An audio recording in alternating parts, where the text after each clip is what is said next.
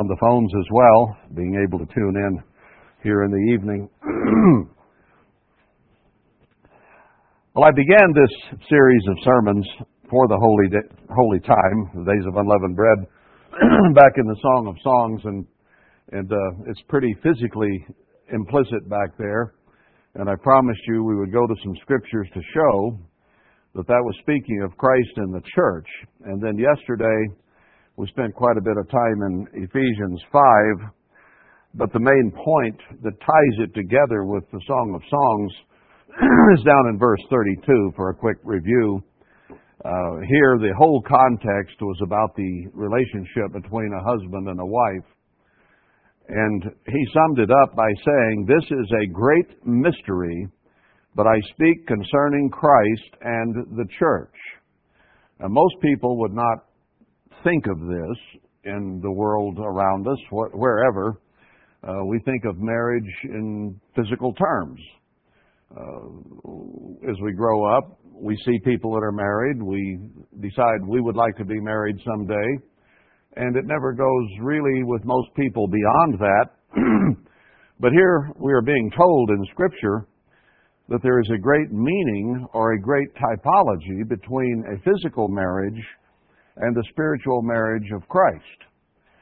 So what that means is that any time marriage or a marriage relationship is mentioned in the Bible anywhere, it has two applications. You might tend to read it in terms of a physical application.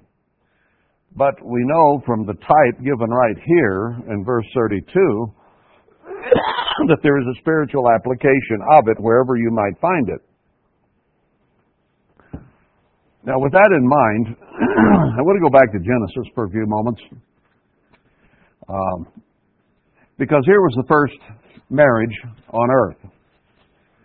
Then God, of course, is the one who instituted marriage. I'll go to Genesis 2. Here he has been creating or recreating the earth and bringing it to the status that we see it today, with the land sticking out of the water and so on. And he goes through and shows that creation. Here in chapter 2,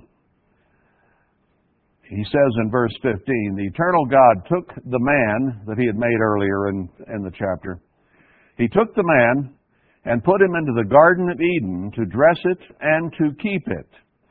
Now, he didn't have a wife yet. He was the only human being on earth at this point. And God had made a special place for him to live.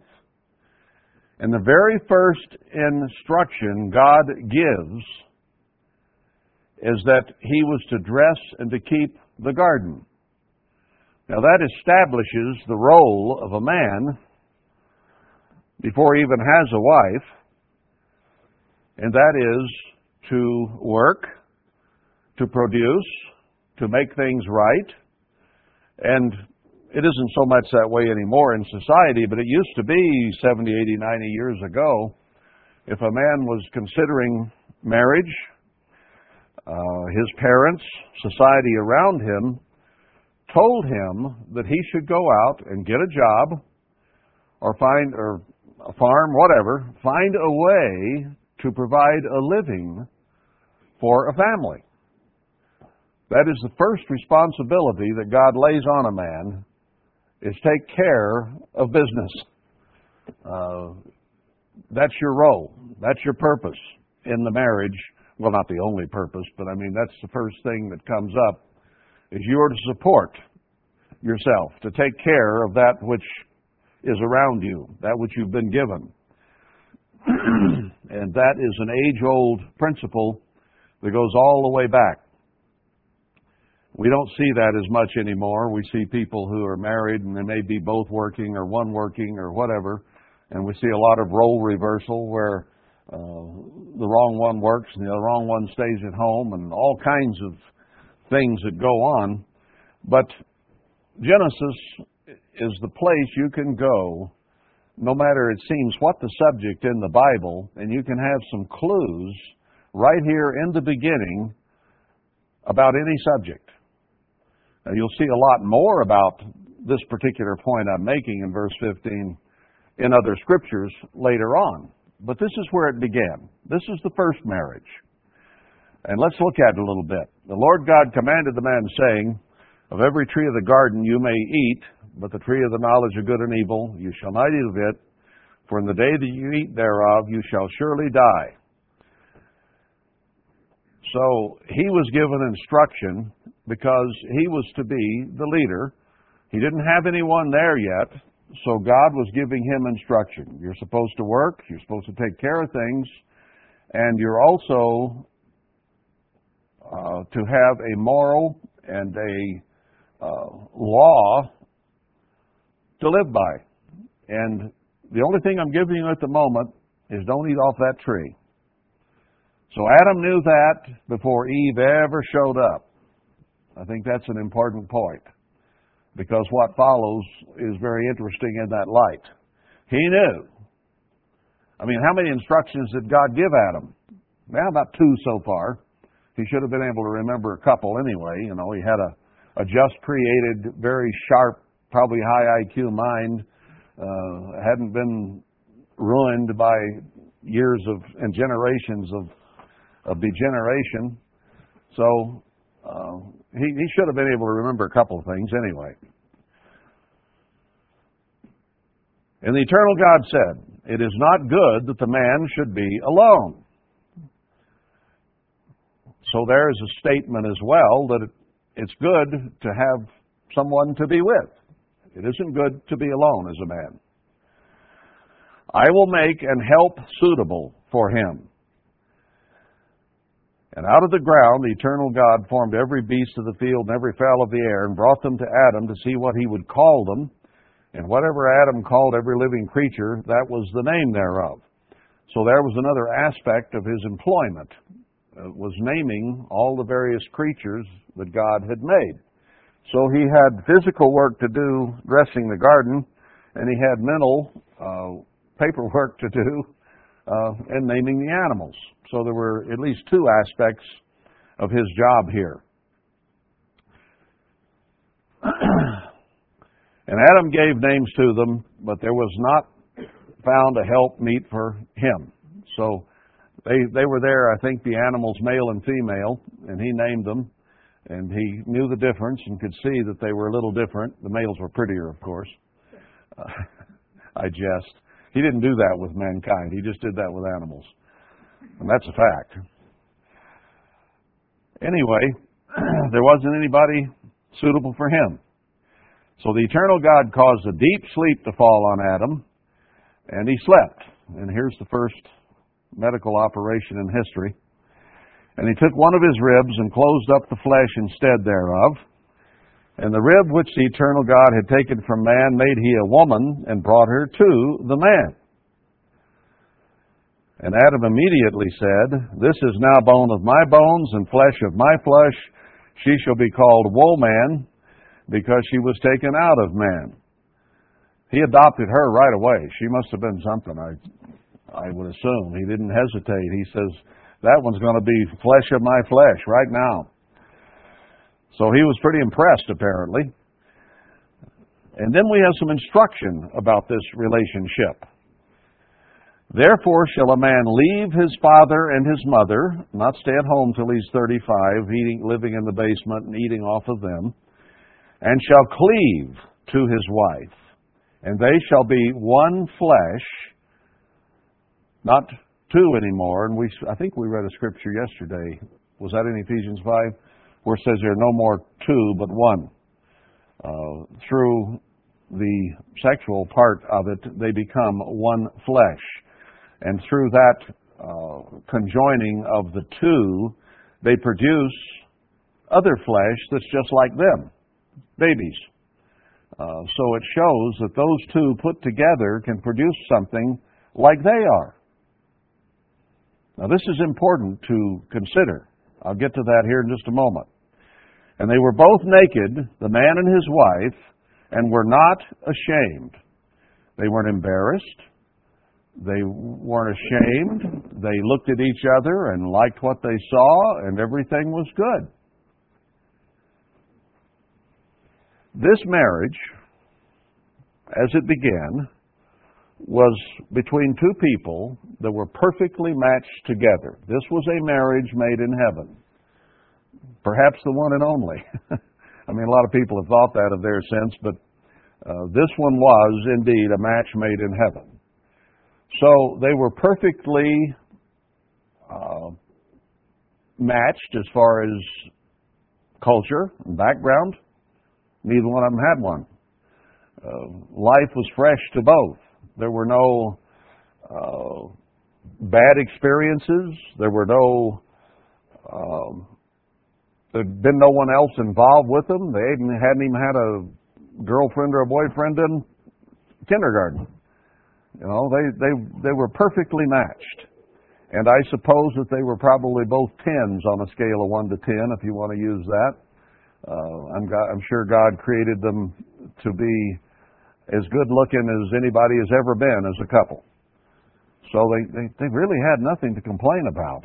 Everything was good. Now, you've heard descriptions of this before, and I've given them, but the point is, this was, on a human level, perfection. They never disagreed. They never had an argument. Nothing had ever gone wrong. No one had interfered with this marriage.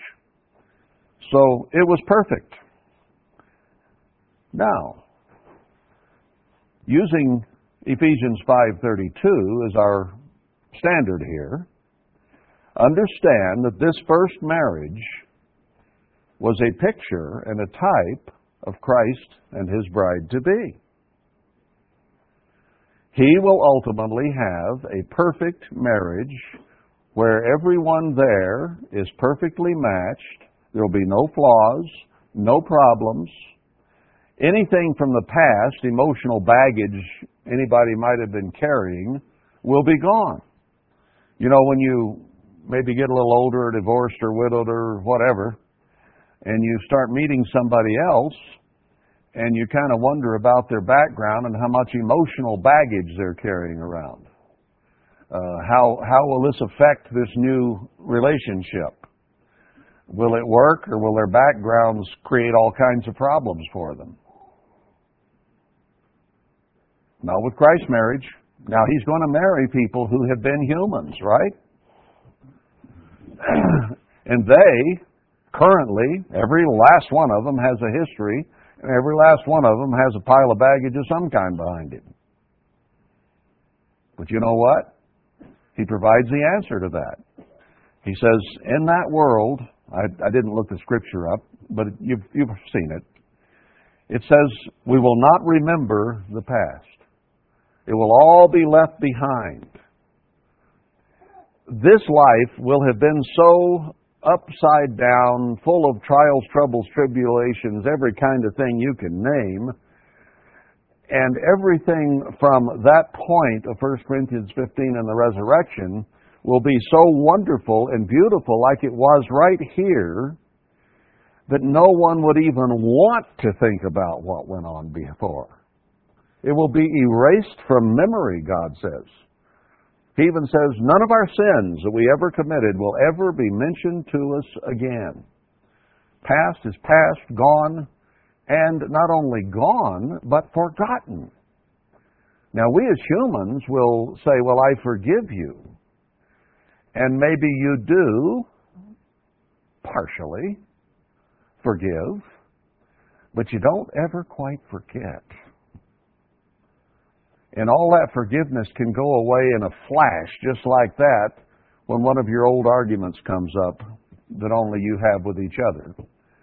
And suddenly, in anger, you will remember that which you said you forgave.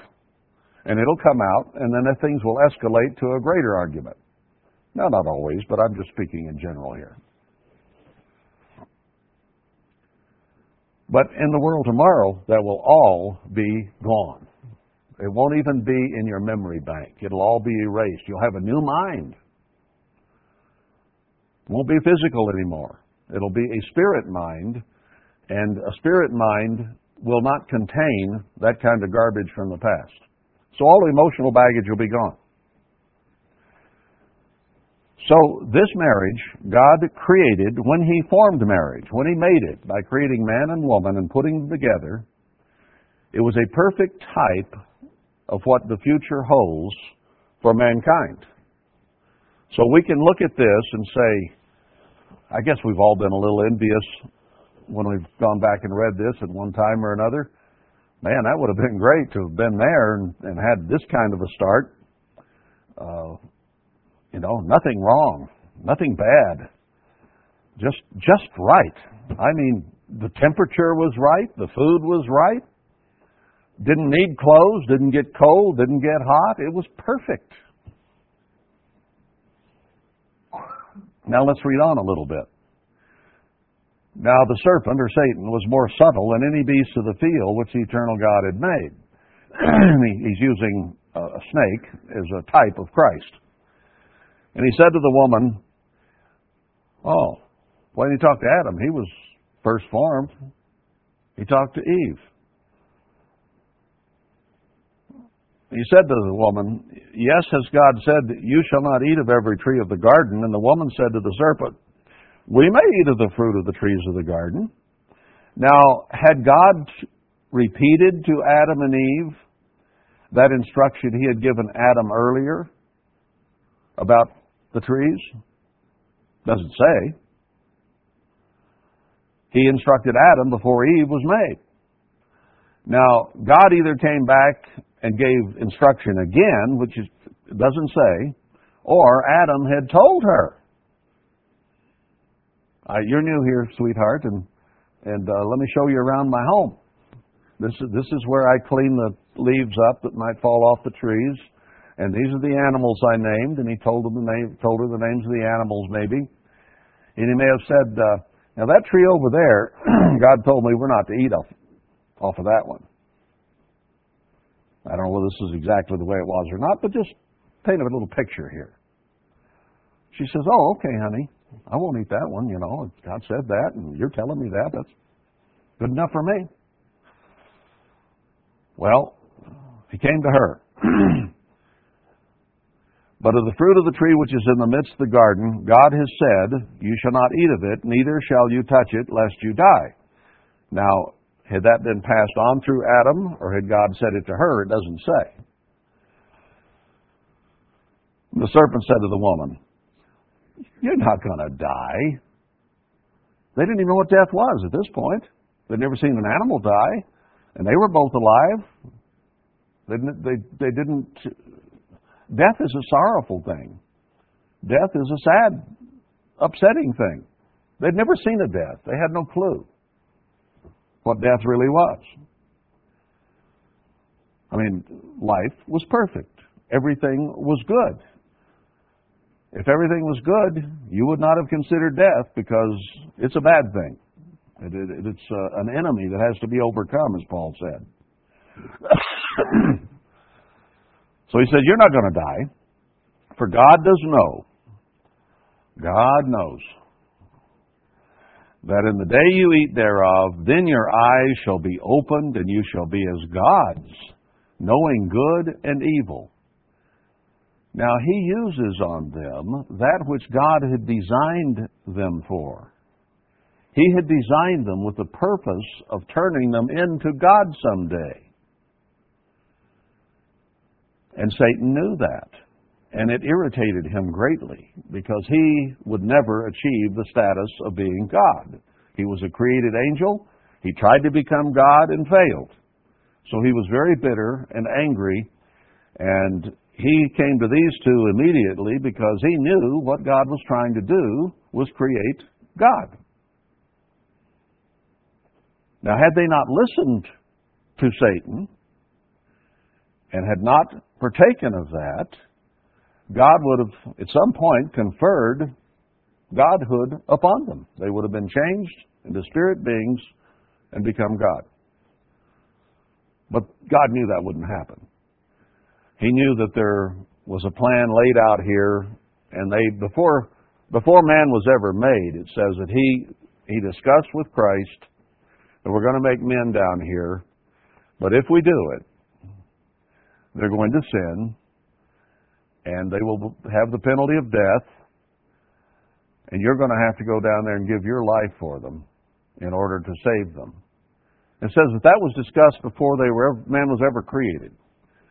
So God knew that as good a situation as they were in, Satan could sift them as wheat, as he said about Peter, very easily. That's how easily we are influenced.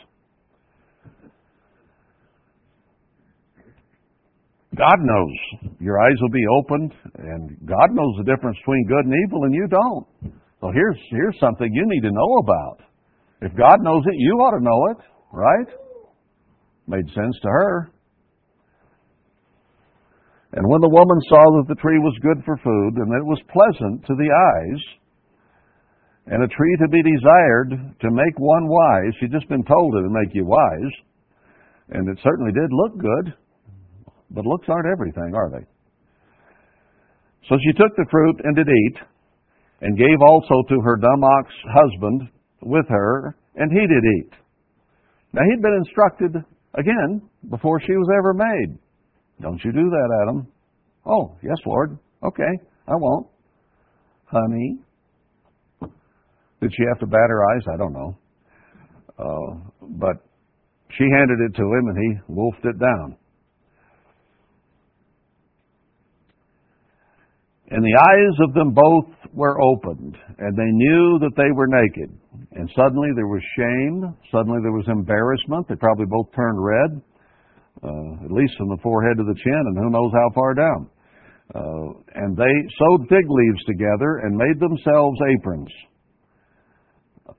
Aprons covers the lower part of your body, so it was their private areas that they suddenly became knowledgeable of that shouldn't be seen. They didn't put a blanket over their head, in other words. And they hid themselves from the presence of the eternal God amongst the trees of the garden. God had made them for pity's sake. He had designed every little part of them. He wasn't going to be embarrassed by something He designed and made. They were embarrassed because suddenly they knew that this was not a proper state for people to live in, even though there were only still the two of them. There wasn't anybody else to be hidden from. So nudity was the natural state.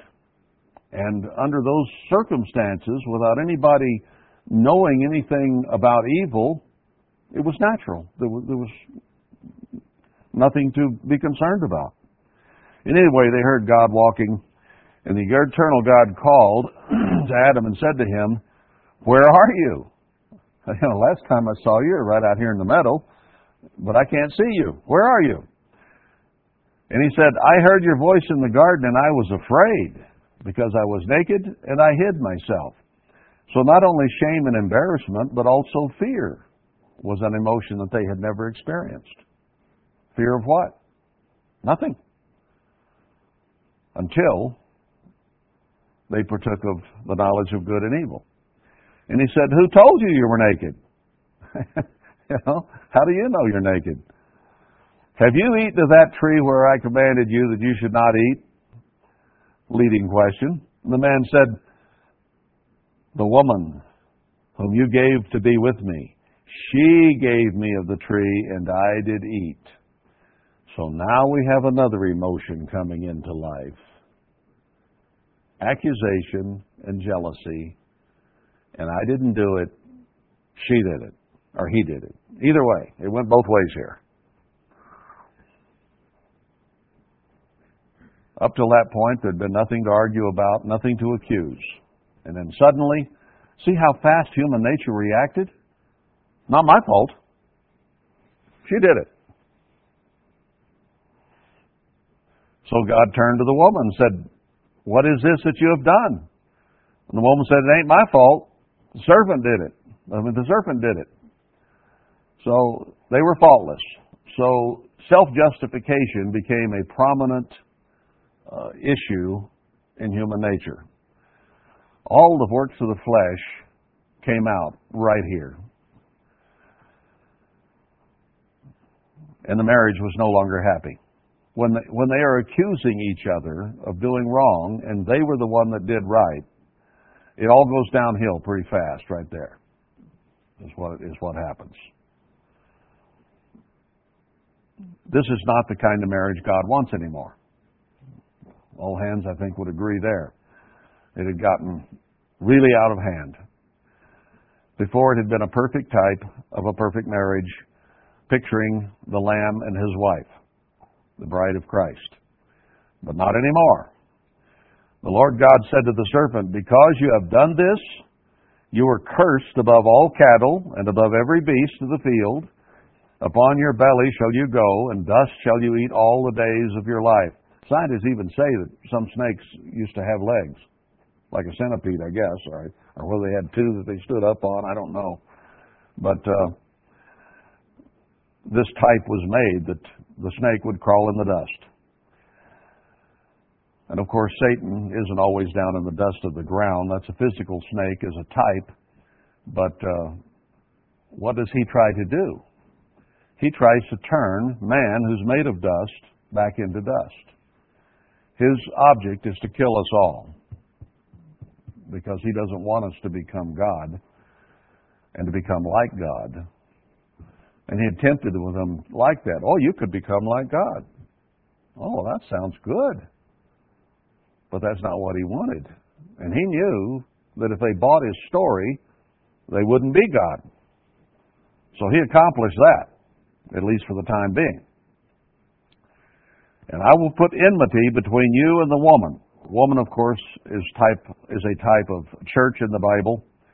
And Satan and the woman, or the church, are at it all the time, because God is using the church, or spiritual Israel, to develop people to be the bride of Christ. So the greatest enmity that Satan has with anyone is the church. You read that in Revelation 12. It says, when Satan is cast down for being an accuser of the brethren before God, he knows he can't go back. So what does he do? Does he go after all the heathen? No. He goes after the woman, the church, and tries to destroy her, because he knows those are the ones who are the candidates to be the bride of Christ and actually to ultimately become God. And that's what he's been fighting since Genesis 2. So he immediately goes and tries to destroy her, and God causes the ground to open and swallow him up like he did Korah. And the church escapes to Zion. So what is ahead began right here. Enmity between the church and Satan. So this is a physical analogy, but we know from Ephesians 5:32 that it is a picture of a spiritual analogy. So you don't have to read that in. The Bible itself tells you that applies clear back here. Unto the woman, he said, I will greatly multiply your sorrow and your conception. In sorrow you shall bring forth children, and your desire shall be to your husband, and he shall rule over you. Now, once we are converted and have God's Spirit, he says that we are to be co-heirs together. I haven't read that one, I don't think, yet, but I'll get to it. That a man and a woman, as a team, as a husband and wife, are to be co-heirs. Now, if you're co-heirs, that means that you have the same inheritance. It means you have the same situation. And God did not, prior to this, say that Adam was to be the ruler over his wife. Now, he had been designated as the support, financially, in other ways. He had been told that she was to be a help suitable to him. So he was to be predominant and be the leader. God made him physically stronger, physically bigger, nearly as smart, and so on. So he was to be the leader. But part of the curse here was that he would use his physical prowess and what society would teach him, to rule over her. For a man to rule over or to be overbearing with a woman is a bad situation. It's not good. And we got into that a little bit yesterday in Ephesians 5, that he's to love her as his own flesh, to be gentle with her, to lead her the way Christ leads the lambs, gently, lovingly, kindly. And if he sets a proper example of the things God gives him as his responsibility, she will naturally respect and want to follow his lead because it's a good one and it produces good things. But if he's not much of a human being and a man, then she's not going to want to follow him. And it's a tough row to hoe. And then if he's overbearing, marriage gets really difficult. So God didn't intend it that way from the beginning.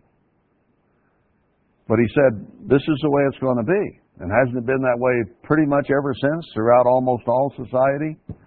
Is the man is Tarzan, you Jane, you do what I say.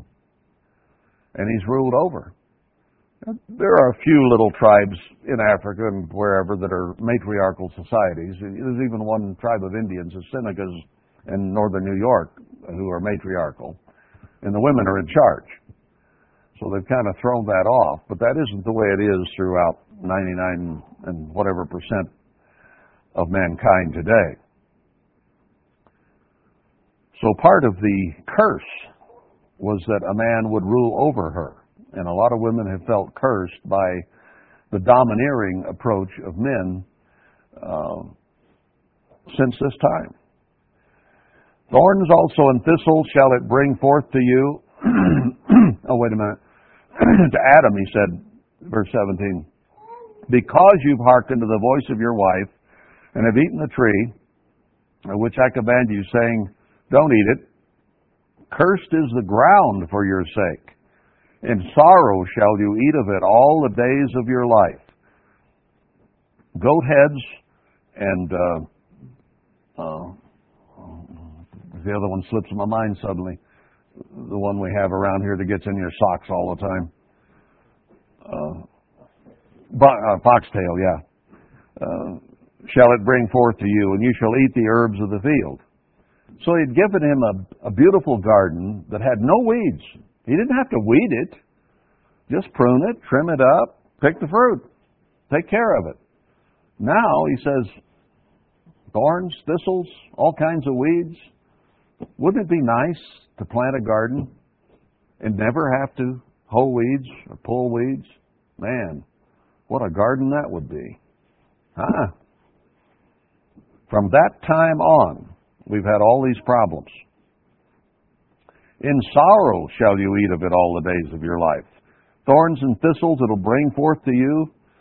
In the sweat of your face shall you eat bread, till you return to the ground, for out of it you were taken. For dust you are, and to dust shall you return. How did Satan's promise to them work out? You'll be like God, eh? You'll know good and evil, and everything will be happy, happy. No, didn't work that way. So, we still have to go out. The temperature isn't perfect anymore. I've hoed cotton when I was a kid, back when it was 105, and that's hard, hot work.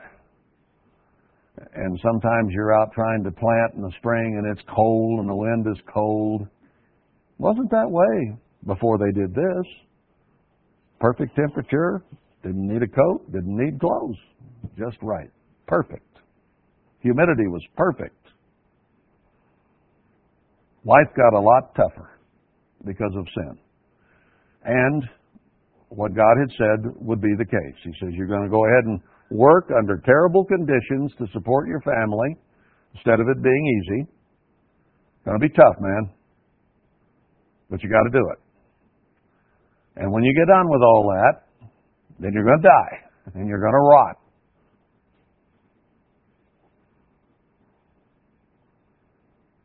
Adam called his wife's name Eve because she was the mother of all living. And then God made them coats of skin, so they learned what death was, I guess.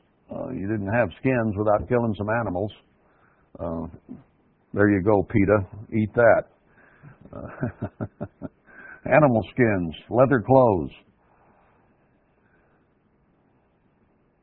The Lord God said, Behold, a man is become as one of us to know good and evil. God did know the difference between good and evil. He knew good from His creation. He knew evil from Satan's rebellion. So He was pretty well up on it. So He said, He knows good and evil now. And now, lest He put forth His hand and take also of the tree of life and eat and live forever, therefore the eternal God sent Him forth from the Garden of Eden to till the ground from whence He was taken. So He tells him again, you're going to have to work for a living and work hard under bad conditions. So He drove them out and had a cherubim there with a flaming sword to keep them away from the tree of life. I think the Garden of Eden was probably destroyed in Noah's flood, and the angel guarded it until that came and washed it away. I don't know that, but that's my speculation. Anyway, they started having kids, but they weren't a happy couple anymore. And when you read a list of the righteous people in the Bible, you will see that every one of them made mistakes and sinned. Every one of them. But you never see Adam and Eve listed in a list of the righteous. They're not in Hebrews 11 or anywhere. Whether they ever got back to a good relationship with God is highly doubtful, because they were suspicious and upset and accusative, and I suspect they had lots and lots of fights and arguments then, because they lost respect for each other. They didn't get along. They'd accused each other. And, you know, once you cross some of those bridges, you kind of hard to recross them and go back.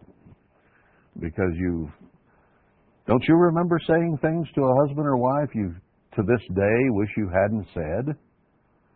Probably get reminded of them occasionally, and so you don't forget them. But, you know, we've all said things that we think later, I didn't really mean that. Well, you probably really did at the moment, in the heat of anger, but it's not something in looking at life that you would have gone back and said, yeah, I think I'll say that. No, it was anger and frustration and selfishness that made you do it, and then it's really hard to repair it. So I think they had problems from then on, and ever since, marriage has been less than idyllic. Every marriage has problems. Every marriage has a husband and a wife with varying backgrounds, varying genes, having been brought up, and different religions and different everything. And then they try to get together and make everything happy, and that's difficult to do. And then there's the other thing, like the emotional baggage that might have been there from earlier that still becomes a problem later. So, what God did is He started out with something that would picture the marriage of Christ to His bride, absolute perfection, and then it went downhill really, really fast, and we've been under Satan's influence and our own carnal nature, which came out in them very quickly, ever since. So not only is gardening tough, but so is marriage, so are relationships. And Satan and we did it to ourselves. So now we have to go to Genesis and see how God intended it, and then go through many, many more scriptures and let Him tell us how it ought to be, because mankind in general has no clue how to conduct a marriage. That's why at least half now, and probably more, wind up in divorce, or sticking it out, hating each other, or together just for the kids, or, you know, all the things that we have today in society are basically maybe not always poor, but certainly less than perfect relationships. They're all a struggle.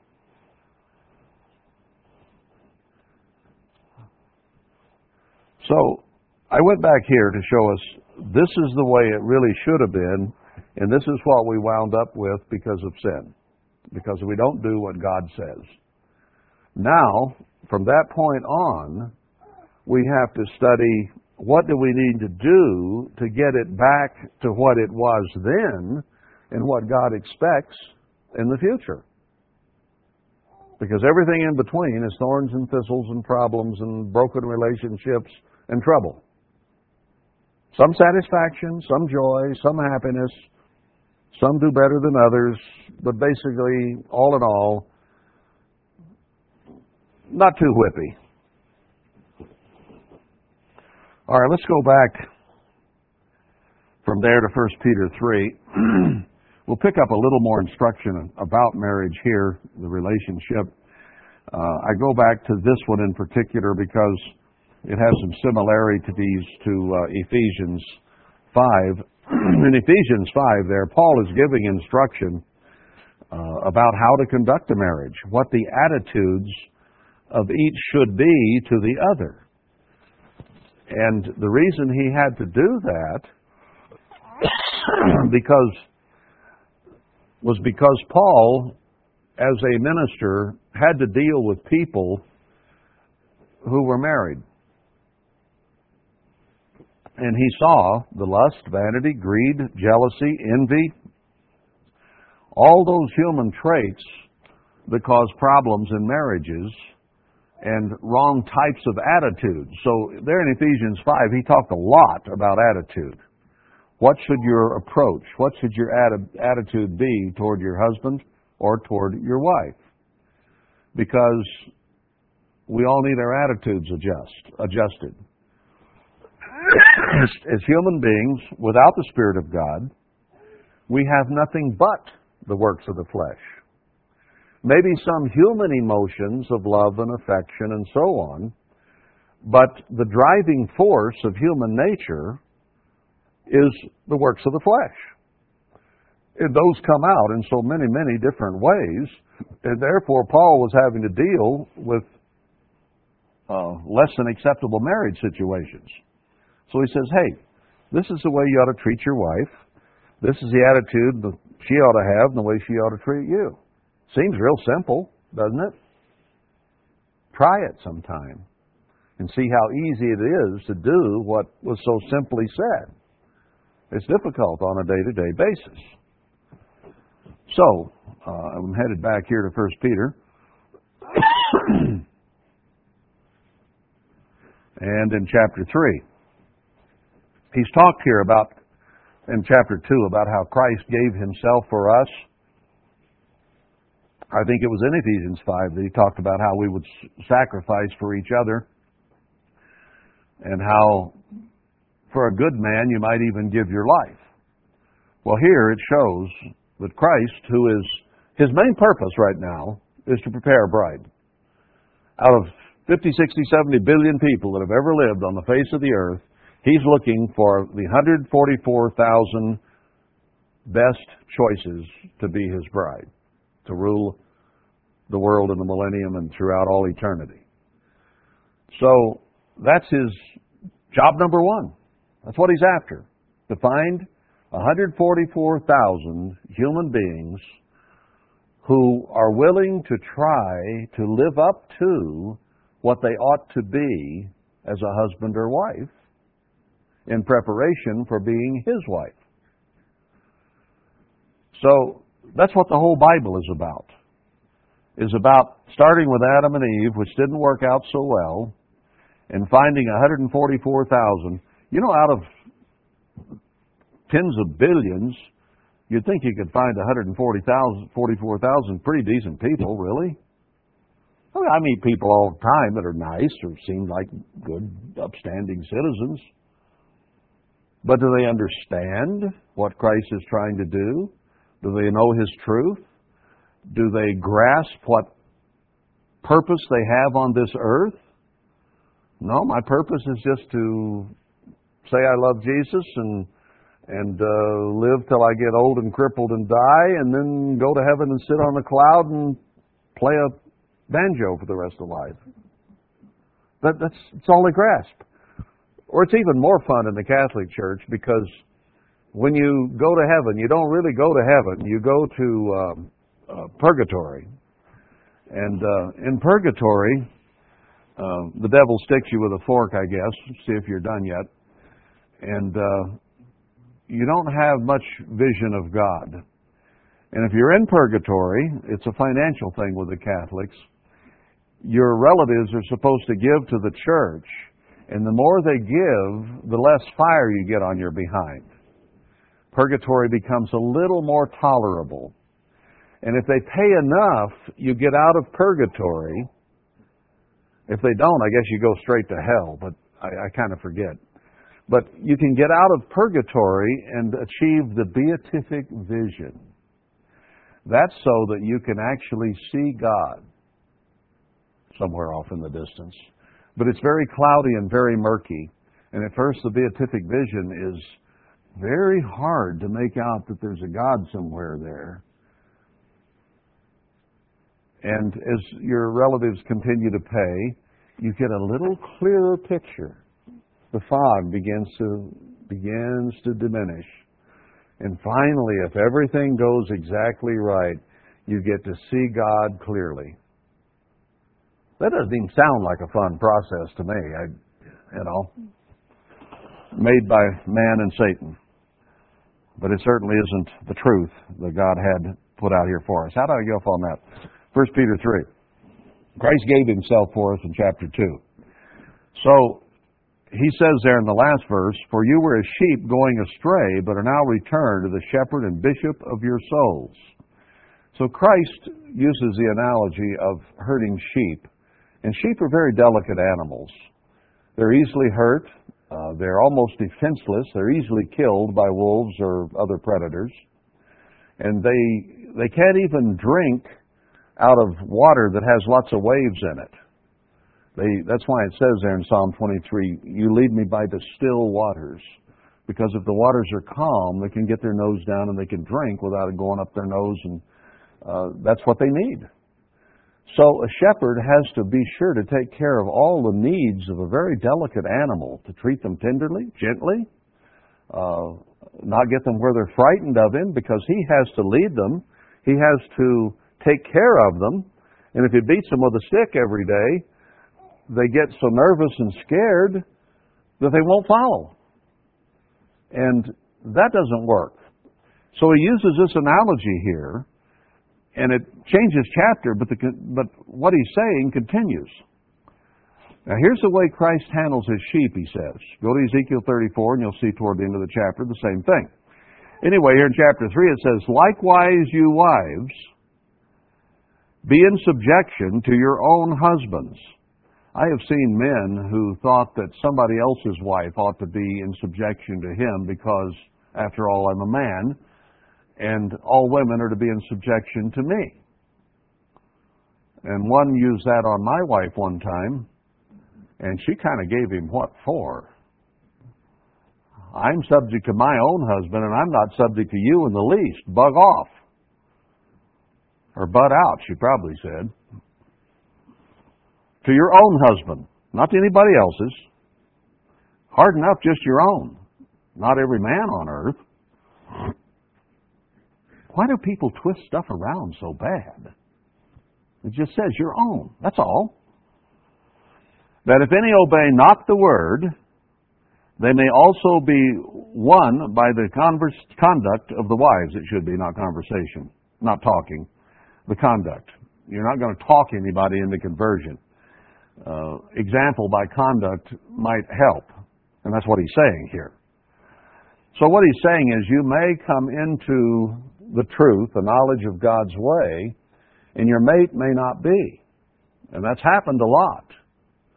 And 1 Corinthians 7 even makes an exception to the marriage rules that you should not divorce under most conditions. But it says there, if you marry somebody, you come into the church and you're already married, if that mate will not allow you to peaceably serve God, you have every right to divorce them. You have an allegiance to a mate, but your allegiance to God is a higher allegiance.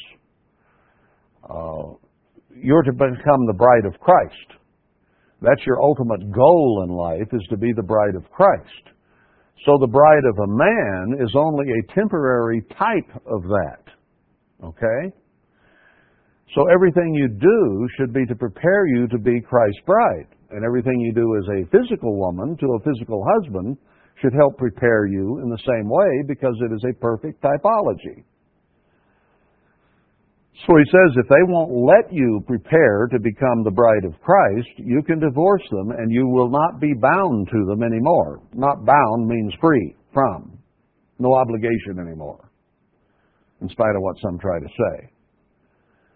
And you can go marry someone who is in the church so that you can work together as co-heirs together to the kind of life that you need to live. Why does he allow that? Because he is the one who only called one and not the other. That was his decision. So he doesn't make you be saddled with that if that mate who is not called is contrary or is against what you're doing and fights you on it. He said, no, nothing can get in the way of our relationship with Christ and God. They come first. But then he gives the instruction, don't go do that again. If you were in that situation, he says you should marry only in the faith, so that you have the same understanding and you can knowledgeably work together to produce the kind of marriage that Christ wants. So he tries to give us, even on a physical level, every chance to succeed toward the goal of becoming the bride of Christ. And that's why that exception is made. All right.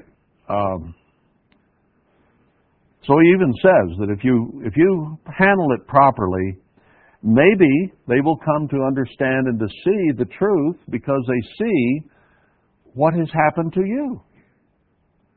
You were this way, whatever you were, all your life. And then you start reading here and you learn some things and you begin changing some things. Now, up to this point, your life has been the works of the flesh, right? And all that that entails, read Galatians 5 again. And then you start becoming more peaceable, more lovable, more patient, more joy and happiness. Oh, what got into her?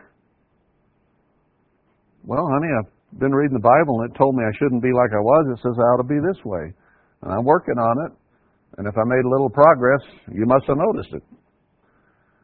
And that could impress him to the point he'd say, well, you know, that's done you so much good, I might ought to go there too. Now that works a whole lot better than you learning the truth and saying, hey, look at this. God says you ought to keep Saturday. Look at this. He says you ought to give part of your money to the church. Look at this. He ain't going to look at this. He don't want to see this. Your words, your conversation will do no good. But your conduct might. So he's saying, be subject to your husband, and if they don't obey the word, maybe by the way you live, their mind might be open to something they didn't grasp before. So our influence could be good that way. Anyway, it says, then, while they behold your good conduct coupled with fear. You've come to have a fear of God, which means you have a fear to break His rules, which means you are living by His rules and have become a better performing individual, a higher quality individual, because you have higher goals, you are living up to those somewhat at least, and you have become a better citizen in conduct. Then he says, whose adorning, let it not be that outward adorning of plaiting the hair and of wearing of gold or of putting on apparel. Now, people use this to say, well, you shouldn't do certain things with your hair because that's plaiting, and you shouldn't wear jewelry because it says right here that a woman is to be adorned and it isn't the outward appearance of gold, so you can't wear gold. Then they don't read the rest of it. It says, or putting on of apparel. Well, if you're going to say you can't wear gold and you can't plait your hair, then you can't wear clothes either.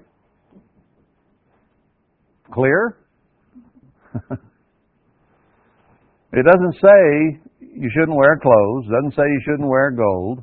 It says your purpose and your emphasis should not be physical beauty and trying to look as good as you possibly can. Now, that's what our world around us today is. That's mostly all it is look as good as you possibly can at every moment. And do not be seen and it's your face on in the morning. On and on it goes. No. But let it be the hidden man of the heart, in that which is not corruptible, even the ornament of a meek and quiet spirit, which is in the sight of God of great price. So he shows in Ezekiel 16, for instance, that with his bride, he's going to adorn her. He's going to give her fine clothes, badger skin shoes, and all kinds of nice things that he's going to adorn his bride with. And did in the Old Testament, because Ezekiel 16 was talking about that. But it's also a prophecy for the future. So those things are okay in moderation and used properly, but they are not to be the overweening thing that you do to emphasize physical beauty. Because he says physical beauty isn't what's important. It's inner beauty that is important. You know what? You can still have inner beauty when you're 80 years old. Physical beauty, you're going to have a tough time maintaining that. But the inner person can still be genuine, can still be beautiful. So he's saying, be of a meek and quiet spirit. How many women do you know today in our women's lib society have a meek and quiet spirit? Well, duh.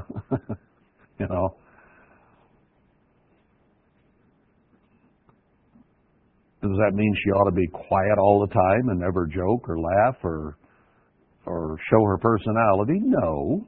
It's just an overall attitude of meekness, of humility, of being in subjection, not being a battle axe, if you will, or trying to take over and run everything by sheer weight of manipulation and power and push. For after this manner in the old time the holy women also, who trusted in God, adorned themselves, being in subjection to their own husbands. Their adornment was their attitude. Their clothes, their jewelry were secondary. The adornment was the heart and mind, the emotions. That's what we're to do. Even as Sarah obeyed Abraham, calling him Lord. Now there's a tough one for you. How many of you go around calling your husband Lord or Master? Pretty rare. My wife would joke about that once in a while. Yes, Lord. And it didn't bother me. She was joking. Sort of. Mostly. Whose daughters you are, as long as you do well and are not blown away by all this. My paraphrase. He's telling a woman what kind of attitude that Christ is looking for in his bride. Now, if we go to other scriptures, we can go to that one in Isaiah 62, is it, where it says that God looks to a man of a contrite heart and humble and meek spirit. In Matthew 5, 6, and 7, where Christ describes the right attitude we ought to all have, peacemakers, kind, loving, gentleness, mercy. Those are all fruits of the Spirit, whether you're man or woman. But here he's in particular talking to the ladies and saying, this is the attitude you ought to have toward your own husband. And you'll get along a whole lot better. Now he goes to verse 7. Likewise, you husbands. Husbands like it when I talk about women's attitudes. And then they get a little uncomfortable when they get down to the other part that talks about men. That's just the way that works. Dwell with them according to knowledge. That means a man should educate himself in the knowledge of God and God's way and how God would have a man to live. This book is an instruction book on how to live the way God would want a human being to be. And specifically, marriage, because that's what He's working toward, is the marriage. The rest of human beings, from Adam down to now, He's not concerned with. Now, He loves them, but their salvation is not the issue. That doesn't come along until the millennium if they survive the Holocaust, or the Great White Throne Judgment if they don't. If they were babies or miscarriages or people who lived to 110 and never knew God, they'll come up as physical human beings then, and then He will deal with them, and He'll have 144,000 to help Him deal with them and teach them the right way. I have seen women who have had 2, 3, 4, 5 miscarriages, and it's almost destroyed their lives. Their emotional state, some of them are on drugs. They just can't deal with those losses. It's a very deep emotional thing with a woman to have had a miscarriage. And I firmly believe that every one of those babies that was miscarried or aborted will come up in the Great White Throne Judgment, and their mamas will get to raise them. Now, if mama was never converted, she'll be physical too. So she can see that abortion or miscarriage come to life, and she'll be there to raise it the right way. Now, if she's spirit being then, who lost a child or two maybe in her physical life, she'll be part of the bride of Christ. She'll be spirit. She can be everywhere at once, which most physical moms can't quite do. And she'll be able to raise her own kid and teach it. That will be our job, to reign and rule and reign with Christ. So God has set it up where right now He's only dealing with those that He's calling to His truth to be candidates to be the bride, to help Him teach the rest of mankind when they come up later on and have their chance then. And we all understand that through the Great White Throne Judgment, but I wanted to bring it out here that a man needs to dwell with them according to knowledge. He has to know why he's here, what God's purpose is, how God is working with him as a type of Christ Himself. The male in a marriage is to be a type of Christ. Pretty poor one, we all are, but that's the job that we've been given to do. So you need to have studied Christ's life in great detail and depth. Understand how He thought, how He reacted, His emotional makeup, the rules He lived by. You need to know all about Him in order to dwell with your wife according to knowledge.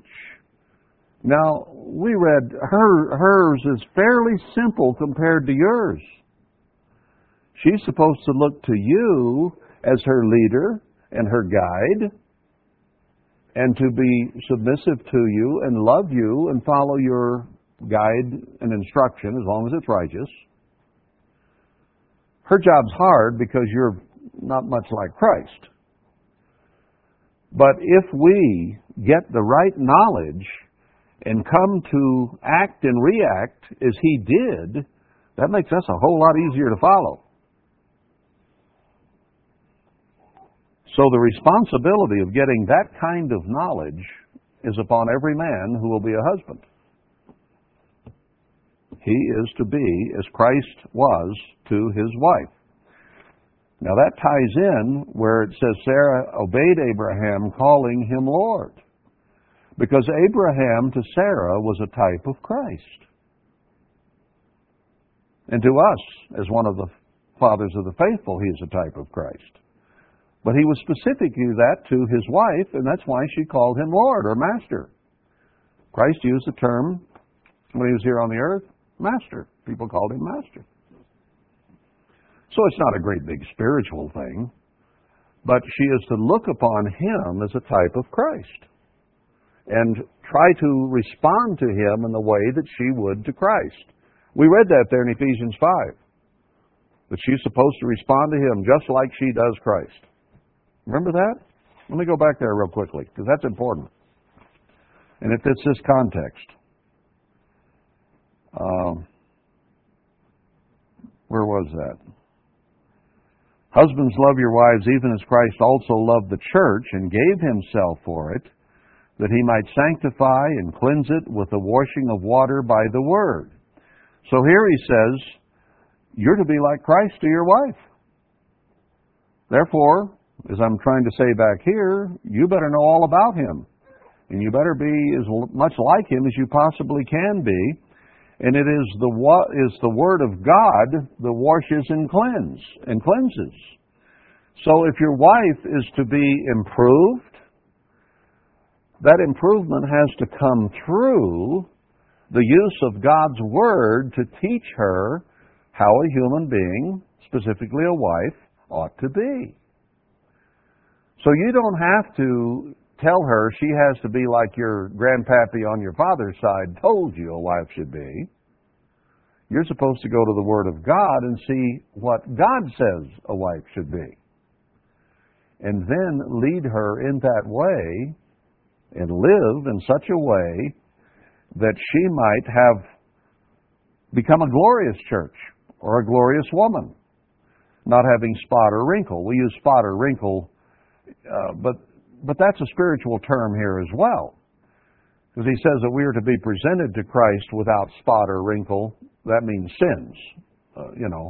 We're all going to get spots and wrinkles physically. But we're supposed to be removing. It's ironic in a way, isn't it? That as you age, you physically have more spots and wrinkles. But as a Christian, you start out with all the spots and wrinkles of the world. And over time, you're supposed to come not to have spots and wrinkles spiritually. So on the one hand, you're getting old and spotted, and from the other direction, you're becoming less spotted and wrinkled and more pristine in character. So the spiritual overrides the physical. But here somewhere, it says she's to reverence him. I don't see that right up here now. For the husband is the head of the wife, even as Christ is the head of the church and the Savior of the body. So he's there to be helpful in getting her to the spiritual place that she should be. We went over that, so just that point. Let's go back here. Dwell with them according to knowledge. That's real quick to say, but to come to have the kind of knowledge he's talking about here takes an awful lot of reading and work and meditation and thought and comparison of yourself to Christ. And then you can dwell with her according to knowledge. He's laid a bunch on us, guys. Then he says, giving honor to the wife. You shouldn't think in your mind of her as that old broad. Giving honor to her as to the weaker vessel, and as being heirs together of the grace of life, that your prayers be not hindered. Prayers can be hindered. They can be blocked. They could be ruined by a man who is not like Christ and mistreats her and abuses her physically, mentally, emotionally, verbally. There are all kinds of abuse. And it hurts her relationship with God if she's supposed to look to Him as being like God, and He doesn't act that way. Now, how can she, in her mind and emotions, give Him that kind of honor and respect when He's a jerk, and she has to look past Him to try to figure out what God's like? And yet she's got to live with Him all the time. So see how that crimps her style? How it crimps her capacity to be spiritual? Because the husband doesn't look much like Christ. And he becomes an impediment then.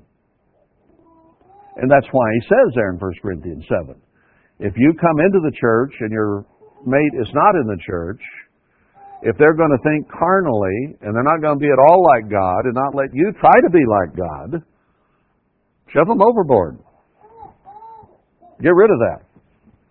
You don't need to haul that around, because it will inhibit your growth in the way that it ought to be. Now, I said yesterday, most cases where they marry outside the church are bad and often end in divorce, and that's true in most cases. That doesn't mean that there aren't some in the category of being reasonable, decent, upstanding, moral, good people. And sometimes you can make it work pretty well, in spite of the difference. It isn't normally that way, but it can be that way. And he says, in that case, if he'll let you dwell in peace and serve God, stay with them. Not a problem. But if they won't, and in most cases they won't, it is the exceptions that are that high class a person that they will let you do what you need to do, even if it goes completely against them. You know, they're a Catholic or a Presbyterian, and now you're part of this Church of God cult, and usually that creates all kinds of head knocking. But sometimes a few couples can deal with it and deal with it pretty well. I thought after I said that yesterday that I needed to amend it a little bit to say, you know, I'm not saying it can't work for you. God says don't do it, but if you did do it, if you're both decent-minded people, you can make it work.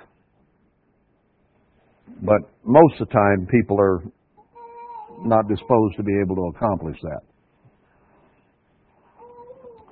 Anyway, treat her as the weaker vessel and heirs together of the grace of life. So you should, as a husband, spend time with her, realizing you have the same inheritance, the kingdom of God, and to become God and become the wife of Christ. So help each other, and particularly as the leader, you help her in her spiritual life as a co-heir to Christ. You don't treat her as a second-class citizen or beneath you. She is not in any way a lesser-class citizen than you are, despite popular belief. Kind begets kind. God created a suitable wife and mate for man who was of equal status as him. Her mind was just as good, her body was just as good, and man's view better. Everything about her was good, and just as good as he was. But she wasn't made as big or physically as strong, and he was supposed to protect her and help her, not only physically, but mentally, emotionally, to make her feel secure and loved and wanted. Why? Because Christ gave himself for the church, and by telling us over and over how much he loves us and how much he was willing to give for us, he's trying to convince us that in his bosom we should be secure. We should feel safe. We should feel loved and cared for, not used and abused and become a slave or, you're here for my convenience. Not here to be an equal working together toward a common goal as equals. And even as equals, doesn't have to be man and woman. You get two men together. I don't mean that way. I mean just two men working together or whatever. They're the same. They're both skilled. They both may be master technicians at whatever they're doing. But you know what? Without being overbearing, without trying to tell the other guy what to do because I know better and I'm smarter than you and whatever, automatically one of them will be the leader. One will take the lead. You can't have two people together that are co-leaders in every way, and one does not take the lead. Maybe gently, maybe by personality, whatever. But anytime you got two people together, one's a leader and one's a follower, to one degree or another. So God didn't make a man and a woman one better than the other, but He made the man to be the one to take the lead, the aggressor for the most part, and take care of her, support her, do everything he can to make her feel secure. That's his job. Now what does Christ say He's going to do with His bride? Go back to Revelation 21. He said she'll never have any more pain, no more fear, no more tears, no more sorrow, no more death.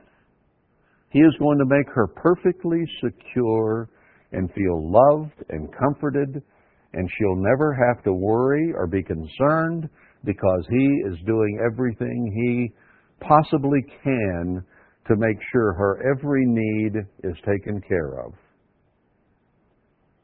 May I see the hands of all you women in the world who have a husband who is that caring and that loving and provides you with every emotional, mental, spiritual, physical support you could possibly want. Not very many hands went up around the world because men tend, even though some of them are better at it than others, to be a little bit overbearing and oppressive. Bring me a beer. You know what my wife used to tell me? Go get your own. And while you're at it, would you mind bringing me one, sweetheart?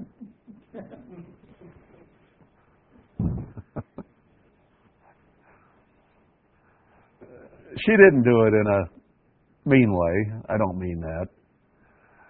But she would not let me become overbearing. She wouldn't tolerate it. And I'm thankful for that. You know, I wouldn't want to marry a woman who couldn't do everything and couldn't lead.